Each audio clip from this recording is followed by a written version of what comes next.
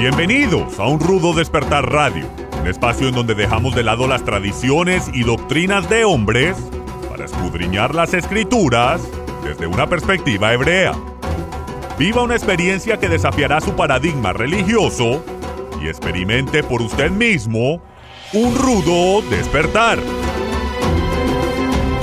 Shalom, estudiosos de la Torá, y bienvenidos una vez más a su programa de Un Rudo Despertar Radio. Con ustedes su servidor, Harold Calvo, transmitiendo para toda nuestra audiencia hispanoamericana, desde el cono sur de las Américas hasta el hemisferio norte, desde el Pacífico hasta el Mediterráneo, y a todos nuestros hermanos en la diáspora. Shalom, paz y gracia para ustedes. Me acompaña el día de hoy mi hermano Álvaro Martínez. Shalom, shalom, Álvaro. Qué alegría tenerte con nosotros. ¿Cómo estás? Shalom, Harold. Shalom, SB. Contento de estar con ustedes el día de hoy. Hace tiempo no los acompañaba al show. Igualmente. Es una bendición poder compartir contigo. Y también nos acompaña nuestro hermano Etzbi desde las Carolinas. Shalom, shalom, Etzbi. ¿Cómo estás? Muy bien. Bendecido, Harold. Un abrazo, Álvaro, y a todos los que nos escuchan. Así es. Siempre nos gusta enviar un fuerte agradecimiento y un gran abrazo a todas estas personas que nos han venido siguiendo a través de las redes sociales, ya sea a través de YouTube o a través del canal de Facebook. Ambos nos pueden ubicar bajo el nombre de Un Rudo Despertar. Y hermanos, me gustaría iniciar el programa extendiendo un agradecimiento especial a ciertas personas que se han venido uniendo al club de patrocinadores y que también se han venido uniendo a este grupo de hermanos que apoyan la obra y el ministerio de Un Rudo Despertar. Y estas personas, voy a mencionar unas cuantas. Tengo aquí al hermano Marvin Palma, a la hermana Araceli Castillo, tenemos a Evelio de la O, a Isaías, a Cetina. Tenemos también a Ramón Ibáñez, Mario Gonzalo, Mónica Elizabeth Novoa, Marta Isabel Araya. Hermano Speed, ¿tienes tú unos otros nombres que quisieras mencionar que se han unido también al club de patrocinadores? Adelante. Así es, tenemos el día de hoy, Bella64, el nombre de usuario, muchas gracias, Bella. Leidba45 es otra persona. José Chinchilla, un abrazo grande. Kelal y John Pena, un abrazo grande y muchas gracias por su apoyo. Así es, hermanos, porque sin su apoyo estos programas no sería posible llevarlos a cabo. Padre les bendiga y les fortalezca en sus finanzas y en todas las áreas de su vida, hermanos. Pero bueno, hermanos, el día de hoy tenemos un programa especial. Hoy hicimos una sección de preguntas y respuestas. Cada cierta cantidad de programas nos gusta hacer una sección de preguntas y respuestas porque ustedes, hermanos, así se lo merecen. Ustedes participan bastante en las redes sociales y queremos motivarlos a que continúen haciendo ese mismo ejercicio. Déjame decir algo, Harold. Recibimos pero muchísimas preguntas en cada uno de los programas, los comentarios en YouTube. También gente deja preguntas en Facebook o envía de manera privada en nuestro Facebook. Y bueno, yo creo respondemos muchas preguntas, pero no llegamos a responder todas. Las vemos todas y muchas veces, como requieren una respuesta más larga, tal vez, las ponemos en una lista y esto es la fuente que utilizamos para hacer estos programas.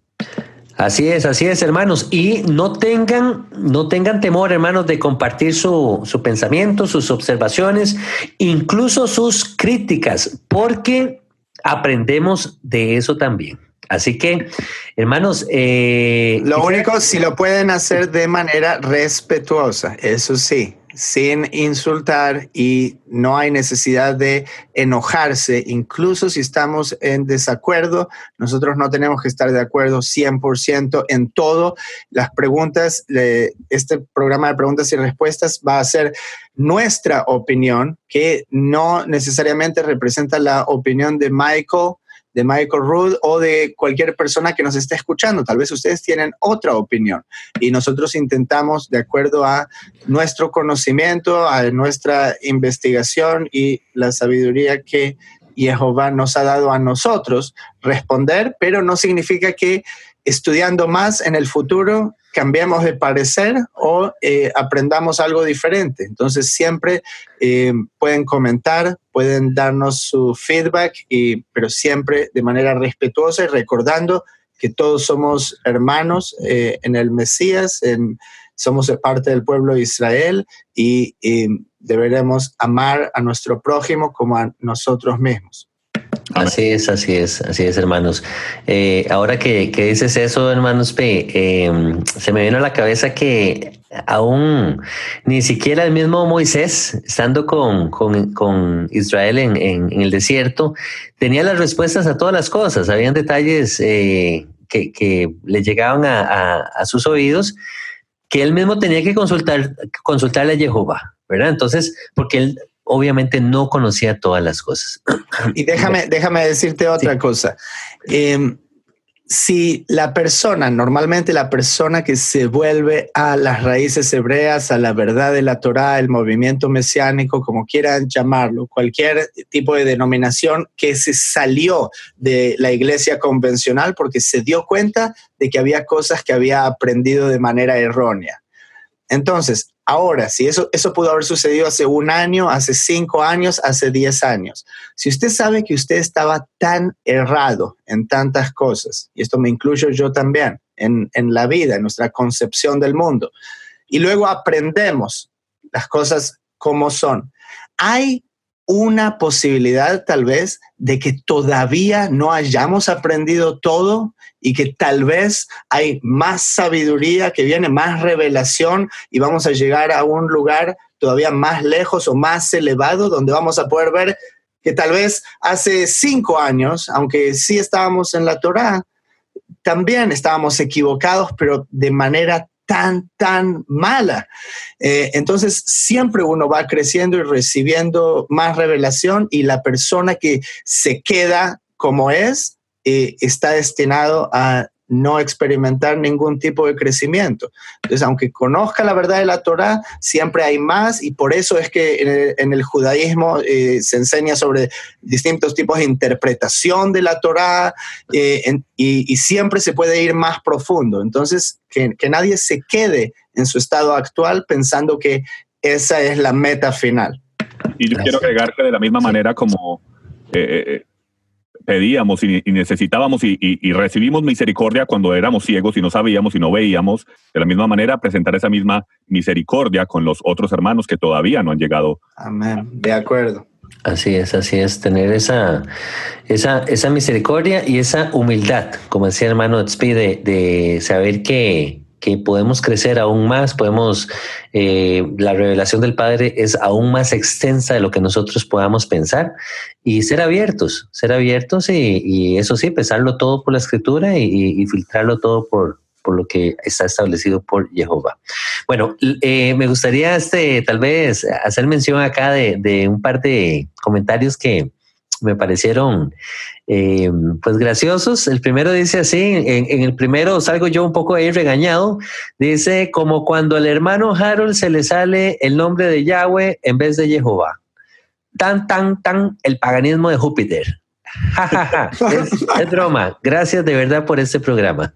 Gracias a usted, hermano Baby Lali o hermana Baby Lali. Me hizo gracia porque es cierto, en oportunidades comparto con el nombre de Yahweh y en oportunidades con el nombre de Jehová. Michael Rood tiene una postura muy interesante con respecto al tema del nombre y él la hace mención incluso en el libro de los Evangelios cronológicos. Él llegó a la conclusión de que nadie puede demostrar al día de hoy con certeza al 100% cuál es la pronunciación 100% correcta del nombre del Altísimo. Michael se inclina a creer por estudios del hermano Nehemia Gordon que la pronunciación del nombre del Altísimo probablemente sea Jehová, o esa es la aproximación más cercana. Pero hermanos, a lo que voy con este comentario es que tal vez no seamos tan radicales con respecto al tema del nombre, y tampoco vayamos a condenar a la gente que si una persona lo llama Jehová, otra persona tal vez lo llama Yahweh, otra persona tal vez lo llama Yahuwah, no señalar a la persona por el tema de la pronunciación exacta, porque no tenemos esa pronunciación exacta. Sabemos por los profetas de que su pueblo, de que el pueblo del Altísimo llegará a conocer el nombre de él. Pero eso posiblemente vaya a ser un poco más adelante, posiblemente vaya a ser en la era mesiánica. Pero más bien a Baby y Lali, muchas gracias, de verdad, muy simpático el comentario. Y el otro comentario dice: la otra voz es mejor que la que habla la traducción. La traducción de antes es, puso aquí, más mejor para Michael Root. Esa es como una voz pagana. Esto se está refiriendo a la voz del hermano Roberto, que era el que hacía la voz anteriormente del hermano Michael Root, y que ahora está el hermano Álvaro haciendo la voz del hermano Michael Root al español. Y también, hermanos, independientemente de quién esté haciendo la voz, lo importante aquí es saber que nosotros somos instrumentos del Altísimo, nosotros somos solamente un puente. Aquí nosotros no somos los que figuramos, el que figura es el Padre. Y el Padre todas las mañanas por mi voz pagana. y figura también el Hijo, Yeshua, nuestro Mesías, que es el que el Padre ha exaltado, ¿verdad? Entonces, queríamos empezar con esta nota graciosa al principio del programa. Y luego tenemos aquí la primera pregunta de Abril Cruz. Dice: gracias por los brillantes estudios. Por favor, si pudieran hablar sobre el Código Real, que es la versión hebrea judía del Nuevo Testamento. Es correcto. Esta versión del Código Real, yo les soy honesto, yo no la he leído por completo. Yo he leído pinceladas del mismo. Mi cuñada me lo hemos compartido o ella lo ha compartido conmigo. Y si no me equivoco, el autor de esta versión del Nuevo Testamento, esta versión hebrea, es el señor Dan Ben Abraham. Y en lo que yo leí, hermanos, yo les puedo decir que rescato la parte histórica del contexto social, religioso y político de lo que sucedía en el primer siglo en días de Yeshua. El libro desarrolla un poquito acerca de las sectas, de quiénes eran los saduceos, los fariseos, los esenios, pero la mejor recomendación que les puedo dar acerca del Código Real es: escudriñelo todo, retenga lo bueno y deseche lo malo, tal como lo menciona Pablo en una de sus cartas, ¿verdad? Luego, seguimos avanzando por acá. Tenemos una pregunta de Jovis. Dice: el mandamiento de la sangre. Si la persona come sin saber que a ese alimento le pusieron sangre esa es una pregunta. Y la otra que ella hace es: ¿las transfusiones de sangre se consideran un alimento al cuerpo por medio de la intravenosa? Bueno, para mí me parece muy buena la pregunta. Como cualquier otro mandamiento, esta es mi opinión, el Todopoderoso nos va a juzgar por algo, o yo planteo la pregunta: ¿el Todopoderoso nos va a juzgar por algo que nosotros no sabemos?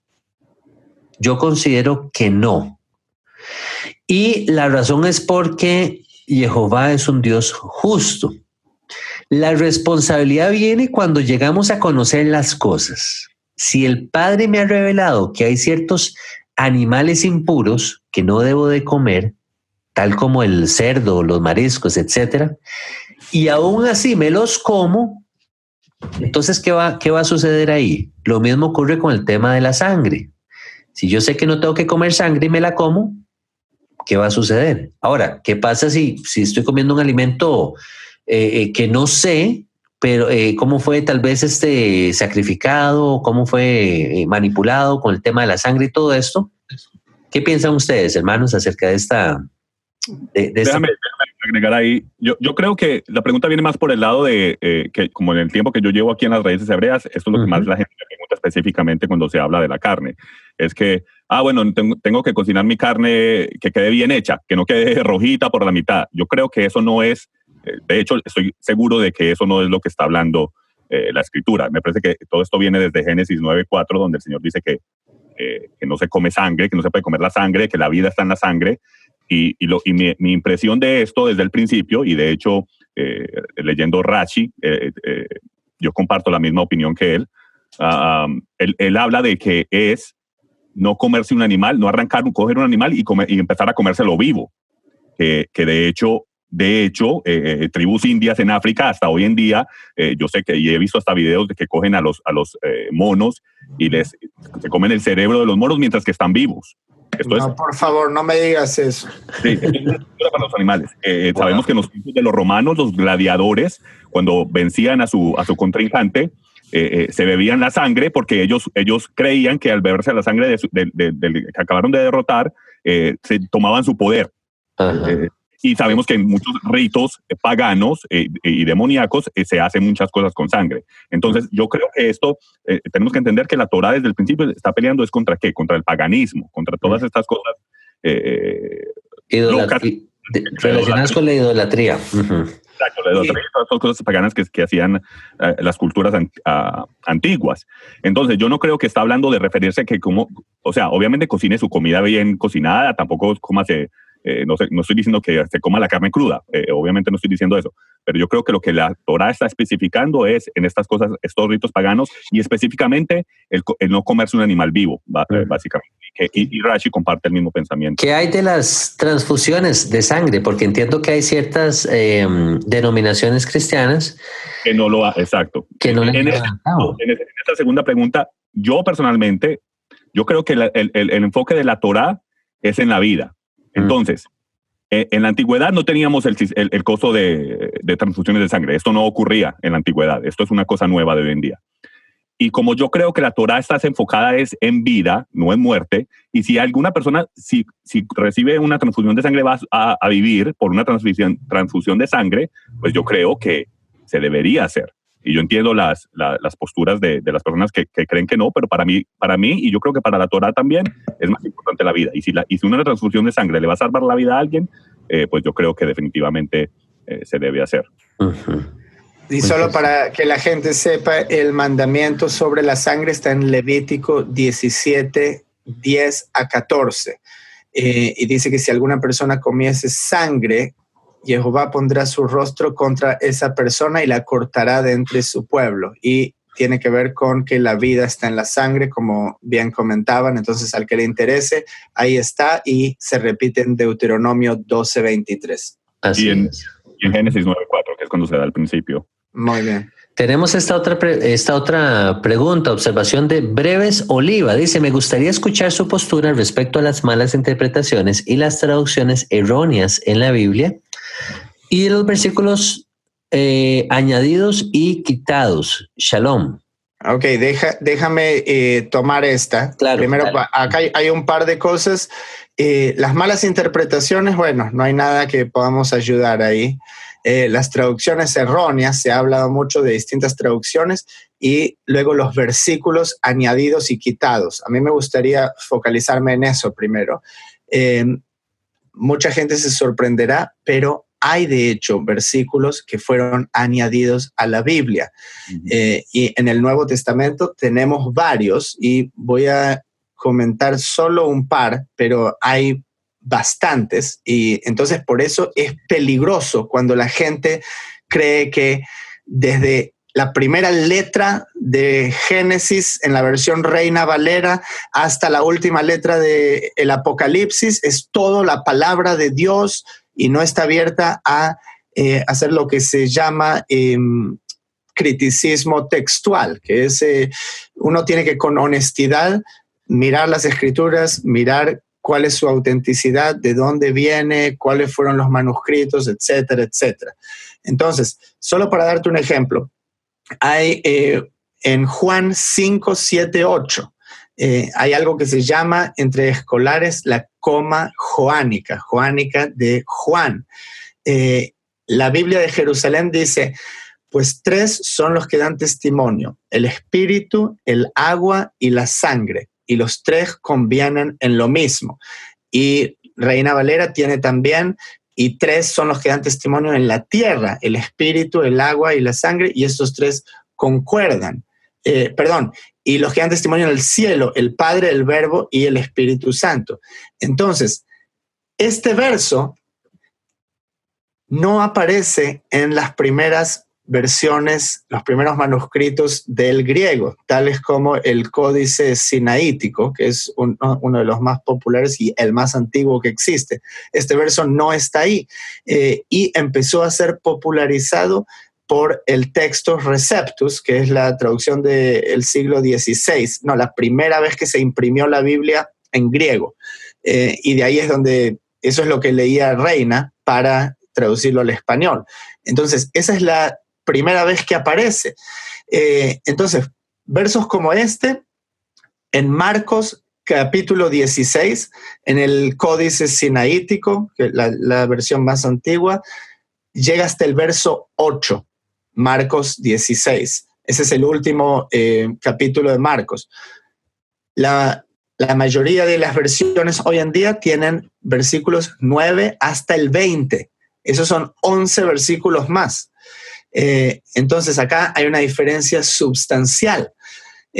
Y casos como estos hay varios. Entonces, ¿hay versos agregados a la Biblia? Sí, hay. ¿Y qué es lo que la gente tiene que hacer? Estudiar de qué versión viene, no quedarse en Reina, ver de dónde viene. Si realmente su fe depende de un versículo en particular, y lo enseña como doctrina en la iglesia para recibir o para echar a personas, tiene que estar seguro 100% que ese verso está ahí, que está en las versiones más antiguas, y si no, no puede depender toda su fe en ese verso, al menos en particular.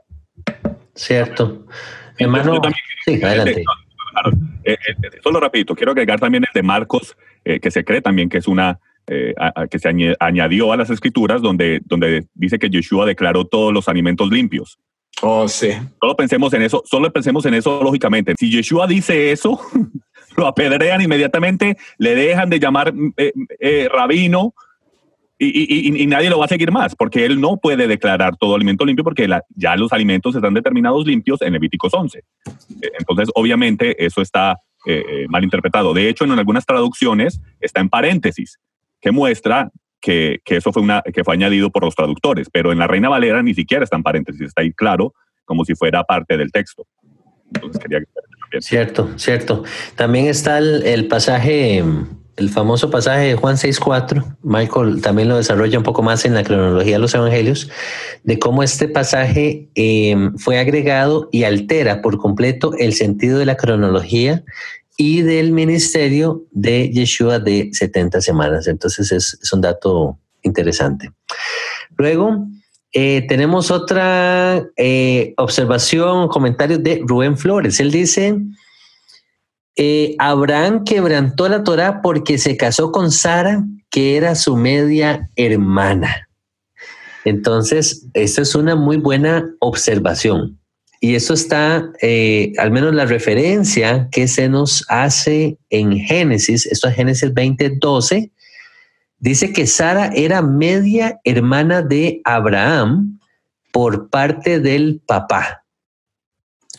Entonces, al menos voy a compartirles mi postura. Yo planteo la siguiente pregunta. Cuando Jehová se le revela a Abraham como su Dios, y le da a conocer sus mandamientos a Abraham, así es como dicen en Génesis, ¿ya Abraham se había casado con Sara? Puede Sí. ser. Ok, puede ser que sí. Entonces, voy a plantear otra pregunta. El caso de Jacob con Lea y Raquel, su hermana. La Torá prohíbe casarse con la hermana de su esposa. Esto está en Levítico 18:18. La pregunta es esta. ¿Sabía Jacob que se estaba casando con Lea? No sabía porque le metieron un golcito, como decimos en Costa Rica. Lo que sí sabía es que se casó con Raquel después, que era su hermana. Sí, la intención de Jacob siempre, desde el inicio, siempre fue la de casarse con Raquel. Entonces, el que le hayan metido a Lea, por así decirlo, a escondidas, ya no es culpa de Jacob. Jacob fue engañado, en otras palabras. Entonces, con el primer escenario con Sara, la manera en que yo lo interpreto es, Abraham viene, toma a Sara antes de entrar en el entendimiento que Jehová le va a revelar en un futuro con respecto a los mandamientos y todo esto. Entonces, ¿puede Jehová pedirle cuentas a Abraham por algo que tal vez él no sabía? No sé, son consultas que me surgen en el camino. Pues, quiero agregar algo ahí. Adelante, no sé si quiero agregar algo ahí. Bueno, déjeme yo agrego algo ahí, rapidito.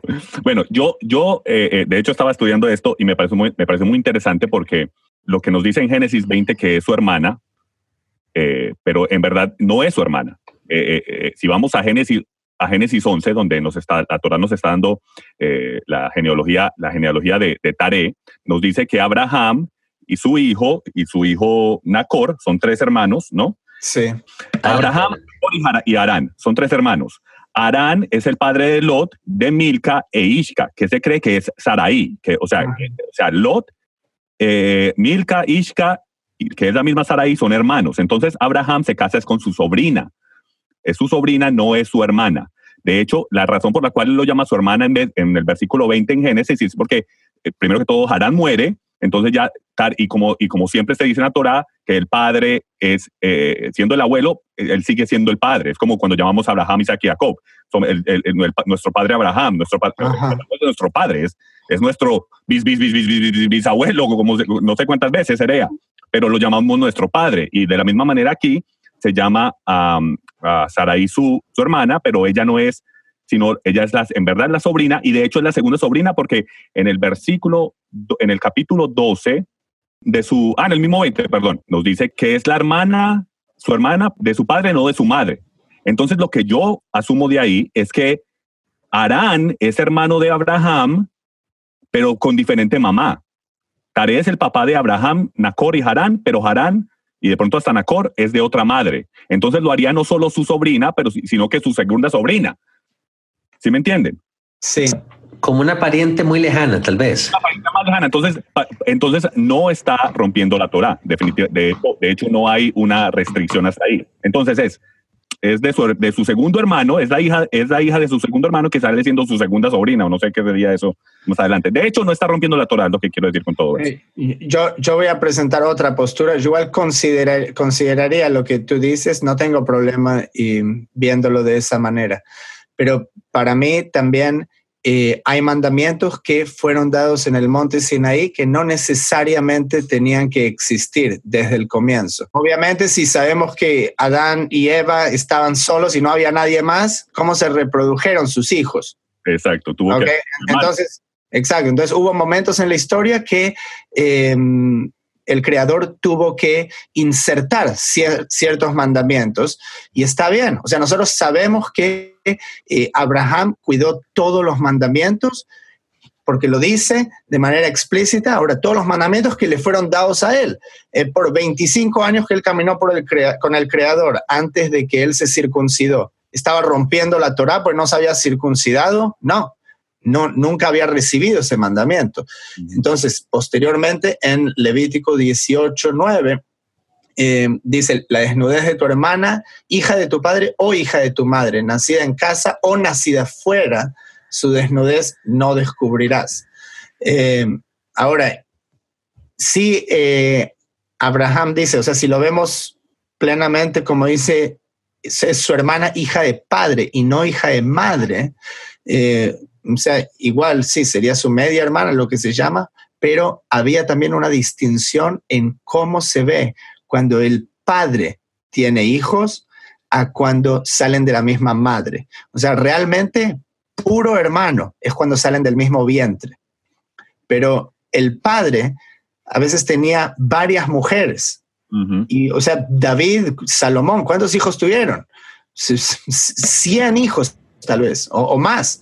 Entonces, no digo que Abraham haya tenido tantos, él no tuvo tantos, pero potencialmente, sí, conocer luego a una mujer que es la hija de tu padre, pero una hija perdida, no es lo mismo que haya salido del mismo vientre. Entonces, también hay una distinción por ahí, pero no tengo problema en verlo también como tú lo presentaste, Álvaro. Sí. No, y yo creo que de hecho Rashi también me acompaña en este pensamiento. Él también cree que es hija de... Un tema de genealogías. Uh-huh. De Arán y que Arán es segundo hermano de Abraham, de diferente madre, como dice. Ok, muy interesante, muy interesante. Bueno, hermanos, vamos a hacer una pausa comercial en este momento y ya estamos de vuelta con ustedes. Toda la misión que nuestro ministerio lleva a cabo no sería posible sin el apoyo financiero de nuestros patrocinadores. Ustedes son parte esencial de nuestro equipo. En agradecimiento, hemos formado el Club de Patrocinadores Un Rudo Despertar. Nuestros miembros disfrutarán de enseñanzas inéditas, promociones y descuentos especiales exclusivos para aquellos que se suscriban. Las vidas de miles de personas que no tienen los recursos han sido bendecidas alrededor del mundo gracias a nuestros patrocinadores. Sin embargo, para continuar con este programa al aire, necesitamos que se unan al Club de Patrocinadores de Un Rudo Despertar. Suscríbase hoy mismo al Club de Patrocinadores ingresando a nuestra página unrudodespertar.tv y sea usted también parte de esta misión. Muchas gracias, hermanos, por permanecer en este su programa de Un Rudo Despertar Radio. El día de hoy tenemos un programa especial con respecto a preguntas y respuestas.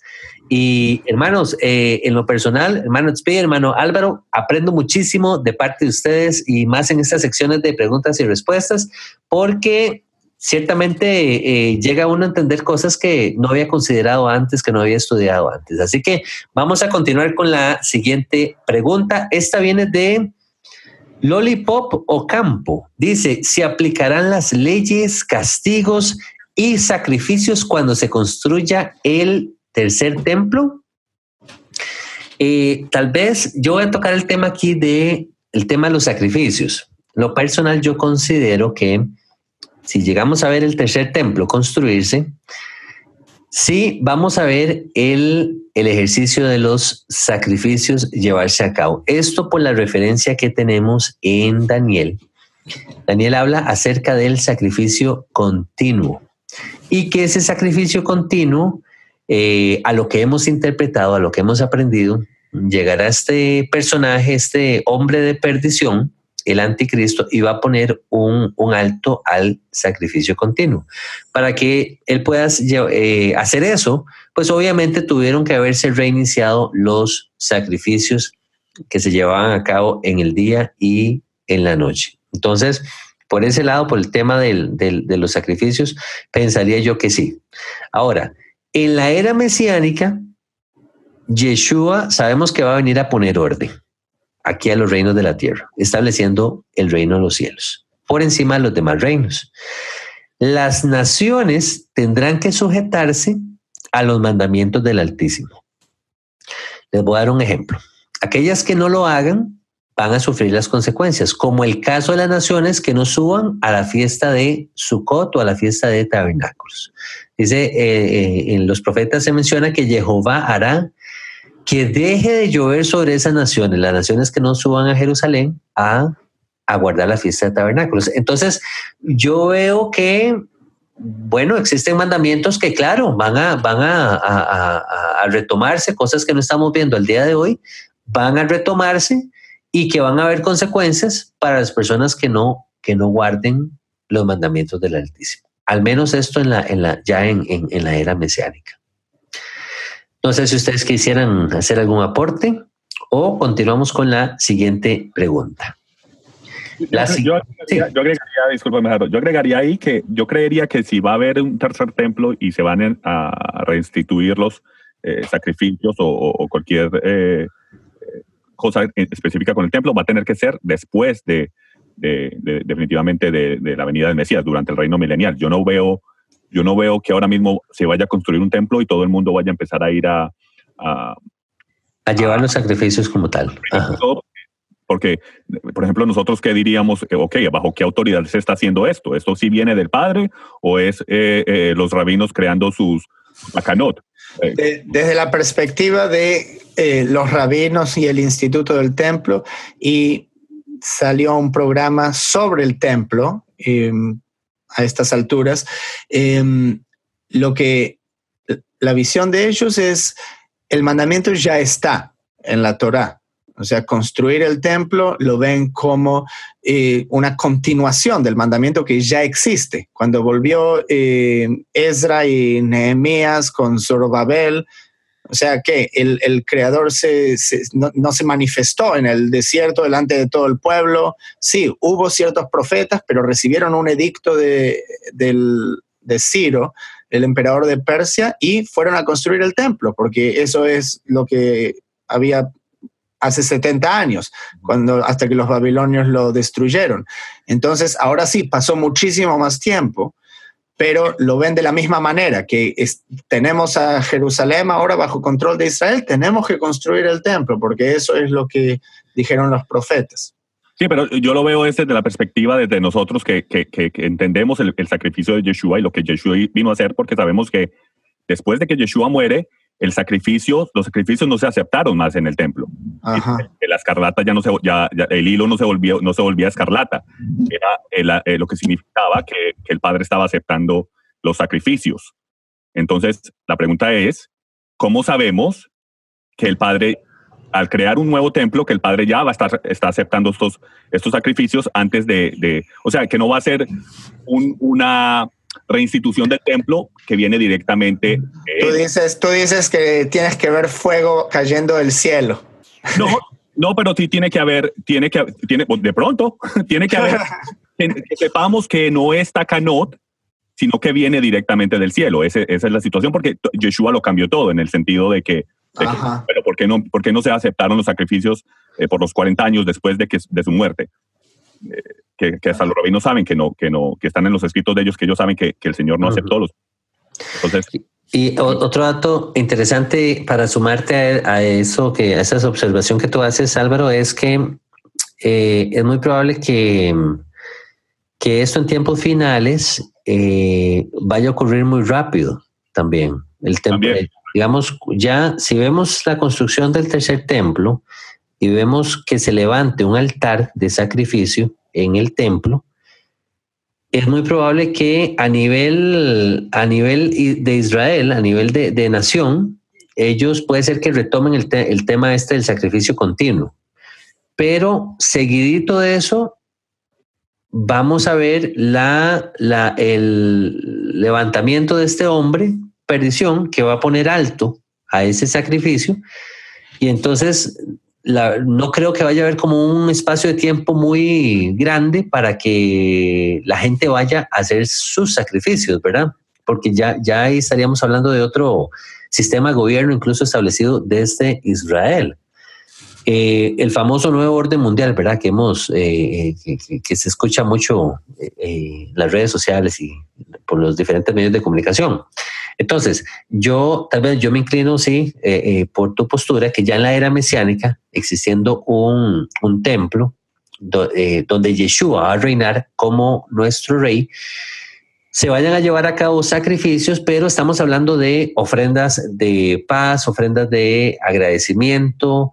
Ya no sería el sacrificio de la expiación del pecado, ¿verdad? Obviamente por el sacrificio perfecto que llevó Yeshua en el madero. Pero es una buena pregunta y es una Sí. Algo para analizar. Bueno, vamos a continuar ahora con la siguiente consulta. Dice, si todos los israelitas fueron bautizados en el Mar Rojo, ¿por qué Juan el Bautista exigía el bautismo? Esto lo pregunta Cristian Salazar. Yo tengo aquí una notita que les quería comentar rápidamente. Primero, para que la audiencia ponerles un contexto, los israelitas que fueron bautizados, según Pablo, porque Pablo es el que habla de esto, fueron los que cruzaron el Mar Rojo en días de Moisés. Ajá. Ahora, hay que entender esto. No es que Juan el Bautista exigía el bautismo. Él llamaba a la gente al arrepentimiento y a dar frutos de arrepentimiento, iniciando, por así decirlo, con la señal del bautismo, una señal de pureza y una señal de un nuevo comenzar. Entonces, tal vez ubicarnos aquí también en el espacio y en el tiempo. La gente que Pablo estaba diciendo que fueron bautizados, se está refiriendo a ese pueblo que cruzó el Mar Rojo, y ya estamos hablando después ¿de cuánto tiempo? 1000 años después, tal vez, o desde Moisés hasta Juan el Bautista. O sea, alrededor de 1400 años. Ok, 1400 años después estamos viendo a Juan llevando a cabo este discurso acerca del bautismo, ¿verdad? El bautismo es algo personal. Entonces, no importa lo que hayan hecho los israelitas hace 3400 años, no importa lo que haya hecho Juan, incluso no importa lo que hizo Yeshua, si usted no va a través del bautismo. Nada lo va a salvar a uno, a menos que vaya por ese proceso interno de arrepentimiento, de querer volverse al Creador. Entonces, esa es la razón, la respuesta corta, por qué Juan exigía el bautismo y por qué hoy es necesario que cada uno tenga esa experiencia. Así es. Y entender también que el bautismo o que la tevilá no era una práctica que se llevaba una vez en la vida, como tal vez lo aprendimos o lo aprendí yo en el cristianismo, de que me bauticé, la fecha tal fue tal y el pastor tal fue el que me bautizó, sino que entender que era una práctica continua de pureza, un requisito incluso para poder ingresar al templo, un tema de purificación, un tema de aseo, y hay todo un programa con respecto al bautismo. Hemos hablado de esto en otros programas de radio. Les invitamos, hermanos, a que si lo pueden escuchar, que lo hagan. Y de hecho, en aquellos tiempos, el bautizarse en el nombre de Yeshua, como dice Yeshua, cargue su cruz y sígame, porque para cuando ellos se bautizaban en el nombre de Yeshua, lo que estaban diciendo era que mi rabino es Yeshua. Ajá, exactamente. Entonces, cuando la familia se daba cuenta, entonces ellos estaban haciendo una señal, una representación física delante de todo el mundo, como lo hacemos hoy en día, pero para hoy en día nosotros nos aplaudimos y lloramos por nuestros hermanos y amigos y familia que se bautiza, y sí, es muy bonito y todo. Pero en la antigüedad, en el primer siglo especialmente, cuando alguien se bautizaba en el nombre de Yeshua, estaba diciendo, yo sigo a Yeshua, y el sistema rabínico fariseico del tiempo y en las familias que seguían el sistema fariseico, básicamente echaban al familiar, le hacían hasta un velorio, como que se hubiera muerto porque están diciendo, yo sigo a Yeshua. Y por eso Yeshua dice, cargue su cruz y sígame, porque por eso trajo una espada de división. O sea, no era una cosa simple, una tontería solamente bautizarse en el nombre de Yeshua, una representación. No, venía con su buen peso. Consecuencia, por así decirlo. Sigo a Yeshua, lo cual significa voy a caminar como él caminó, ¿cierto? Voy a hacer lo que él hizo, voy a guardar lo que él guardó. Ok, muy buena esa explicación, hermano Álvaro. Seguimos avanzando. Tenemos acá la siguiente pregunta. Esta está muy interesante. Dice, Shabbat Shalom, queridos hermanos, gracias por su programa, que el Eterno los siga bendiciendo. Me gustaría que para un próximo programa pudieran hablar acerca del matrimonio según la Torá, especialmente en estos tiempos, para contraer matrimonio cuando no perteneces a ninguna congregación. ¿es suficiente el matrimonio civil? Esto nos lo envía Indra Salazar. Entonces, bueno, aquí yo tengo también una postura personal. Por un tema social, nos casamos delante de un ministro y de una audiencia, llámesele los invitados, más que todo para que ellos sean testigos del pacto en que el hombre y la mujer están entrando.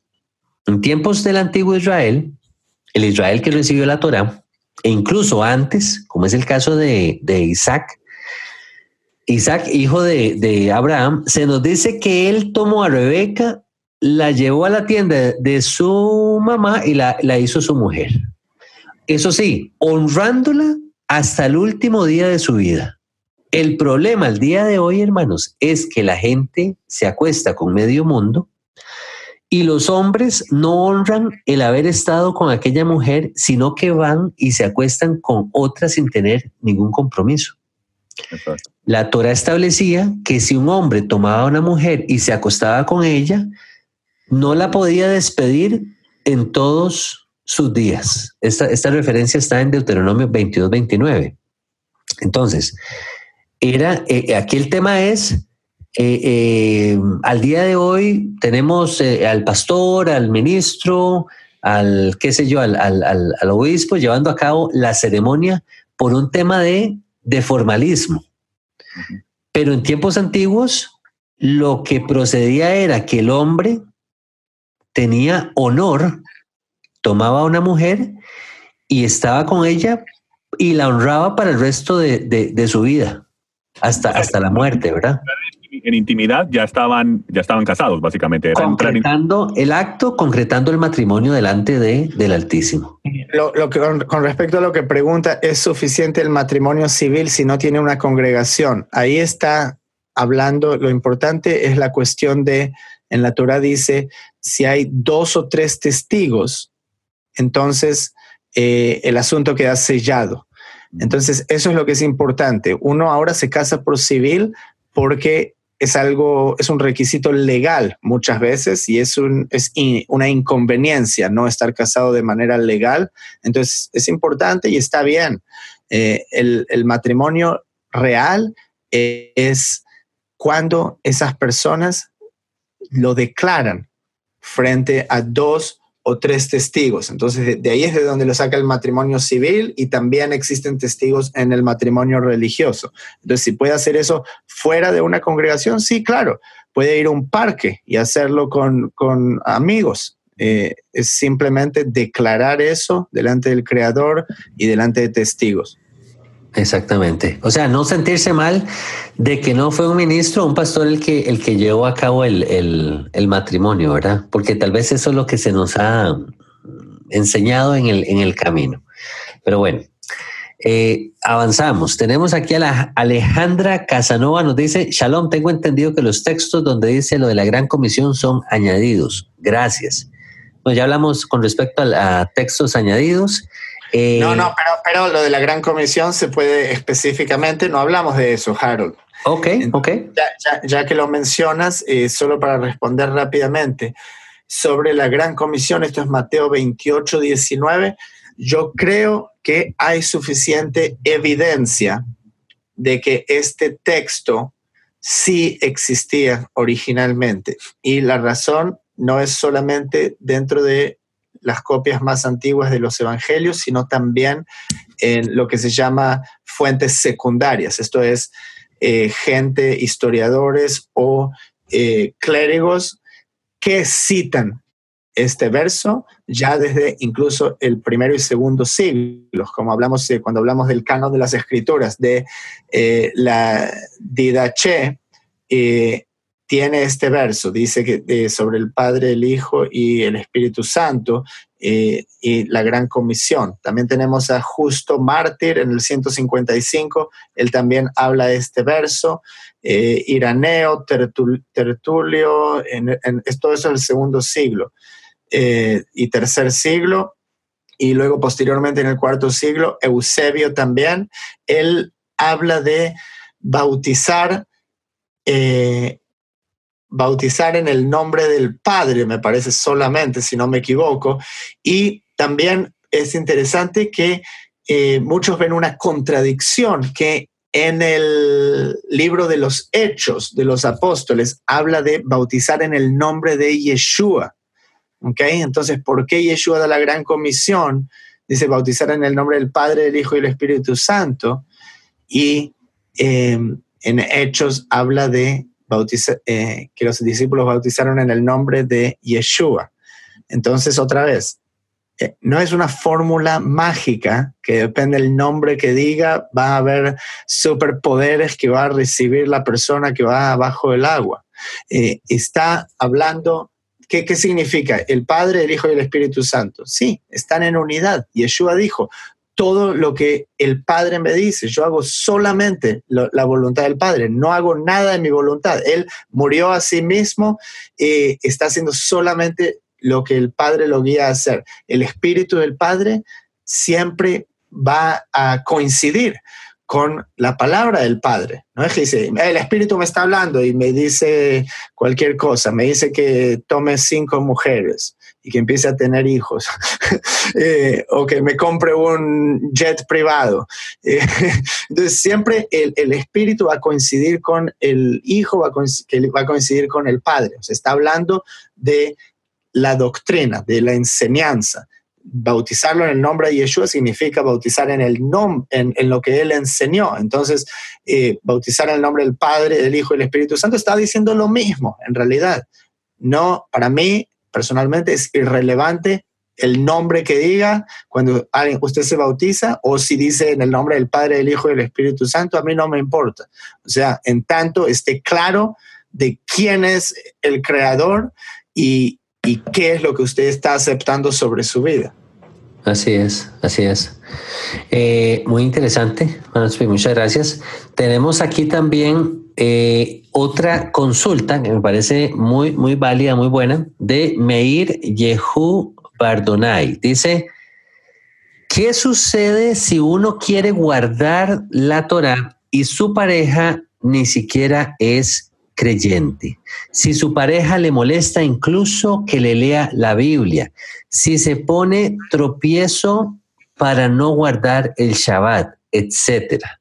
Wow. Yo quería leerles... Perdón, Álvaro. Sí, adelante. No. Sigue. Yo nada más le voy a hacer una referencia que me encontré eso está en 1 Corintios 7, versículo 2. Dice... y a los demás yo digo, citando a Pablo aquí, yo digo, dice Pablo, ¿verdad? No el Señor, si algún hermano tiene mujer que no sea creyente y ella consiente en vivir con él, no la abandone. Luego, brincando... O sea, no dice y que consienta en cocinarle su cocina kasher y que le haga la jalá para el Shabbat. Entonces, a veces uno espera mucho de la otra persona. O sea, y nadie dice que la otra persona va a estar interesada solo porque usted está interesado. Entonces, uno de un día para el otro, de golpe, está ahí y quiere que la mujer apaga todo y porque ahora voy a tocar el shofar. O sea, no le interesa porque es algo nuevo. Entonces, la manera en que usted lo va a abordar es muy importante. Usted tiene que tener esa sensibilidad.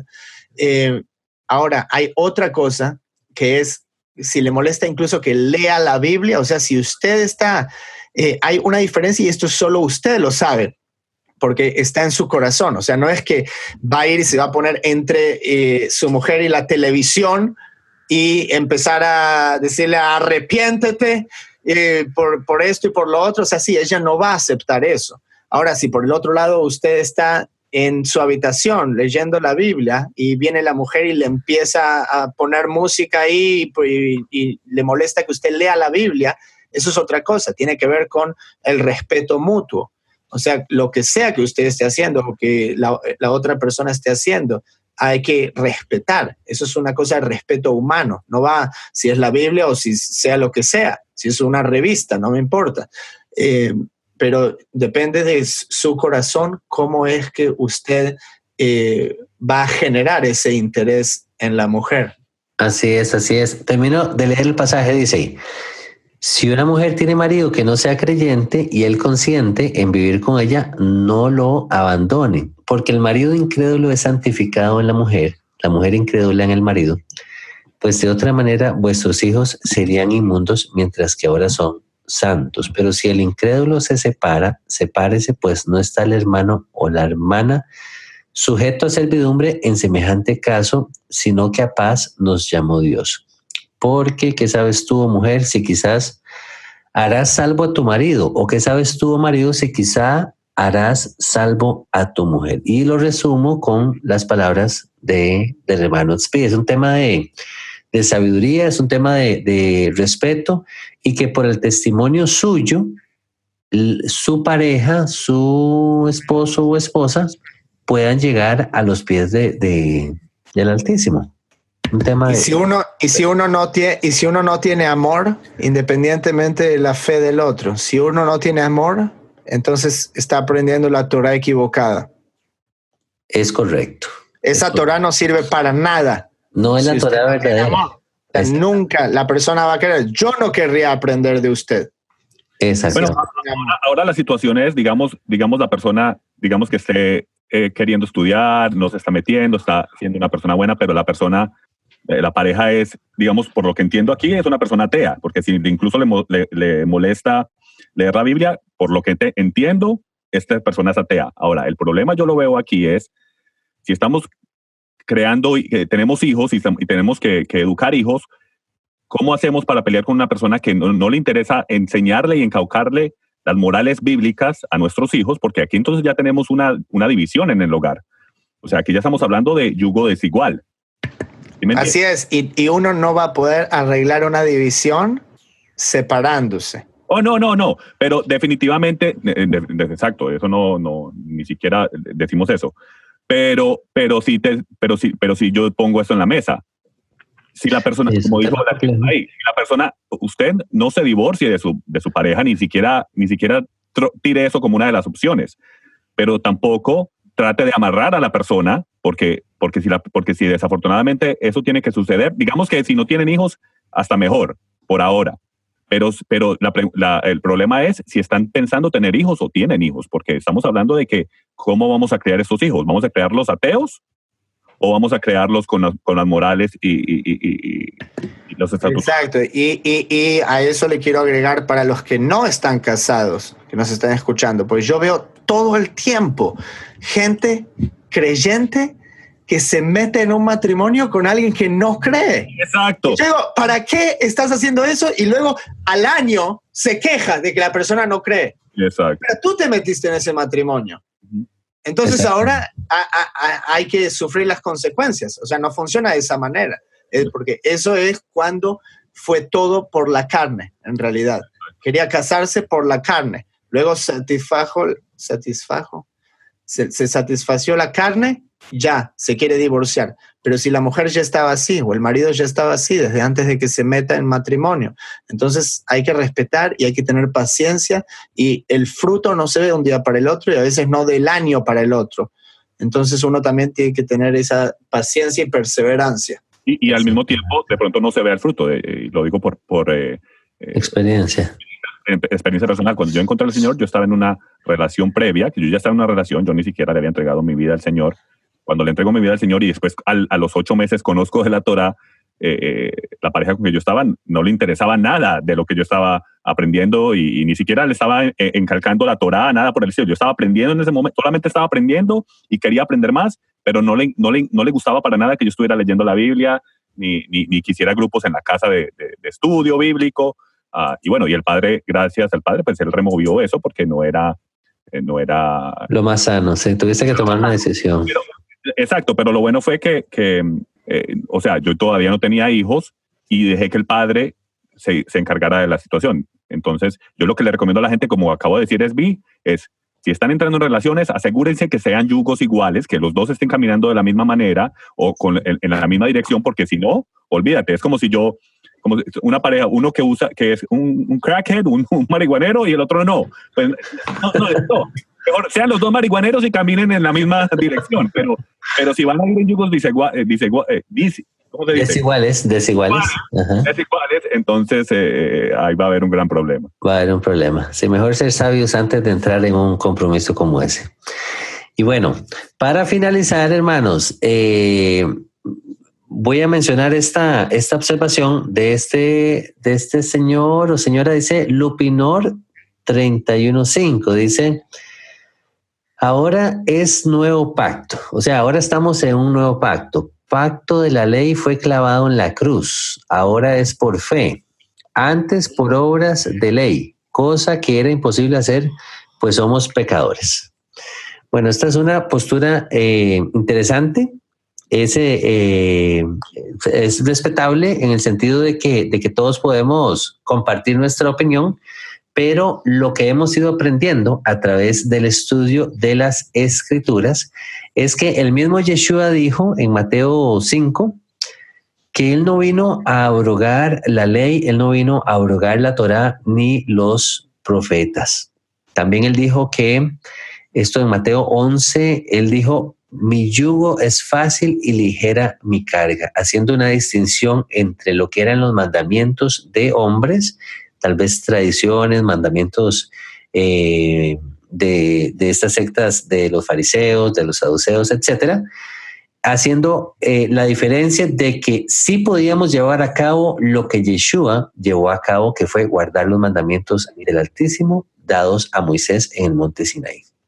Entonces, y también le recomiendo a esta persona que estudie el libro o la carta de Santiago, que hace referencia a qué es la fe o cómo manifestamos realmente la fe. Y tenemos un programa con todas estas referencias también, que es La Ley y la Gracia, si recuerda, Harold. Cierto, excelente programa y excelente referencia. Hermanos, hemos llegado al final del programa del día de hoy. Hermano Álvaro, muchísimas gracias por compartir tu tiempo con nosotros y todo el conocimiento que el Padre te ha dado y toda esa revelación y todo este consejo sano para nosotros y para los radio escuchas. Esperamos poder contar contigo para los próximos programas. Gracias, hermano Harold. Gracias, hermanos B, y a la comunidad un saludo y un abrazo. Bendiciones. Así es.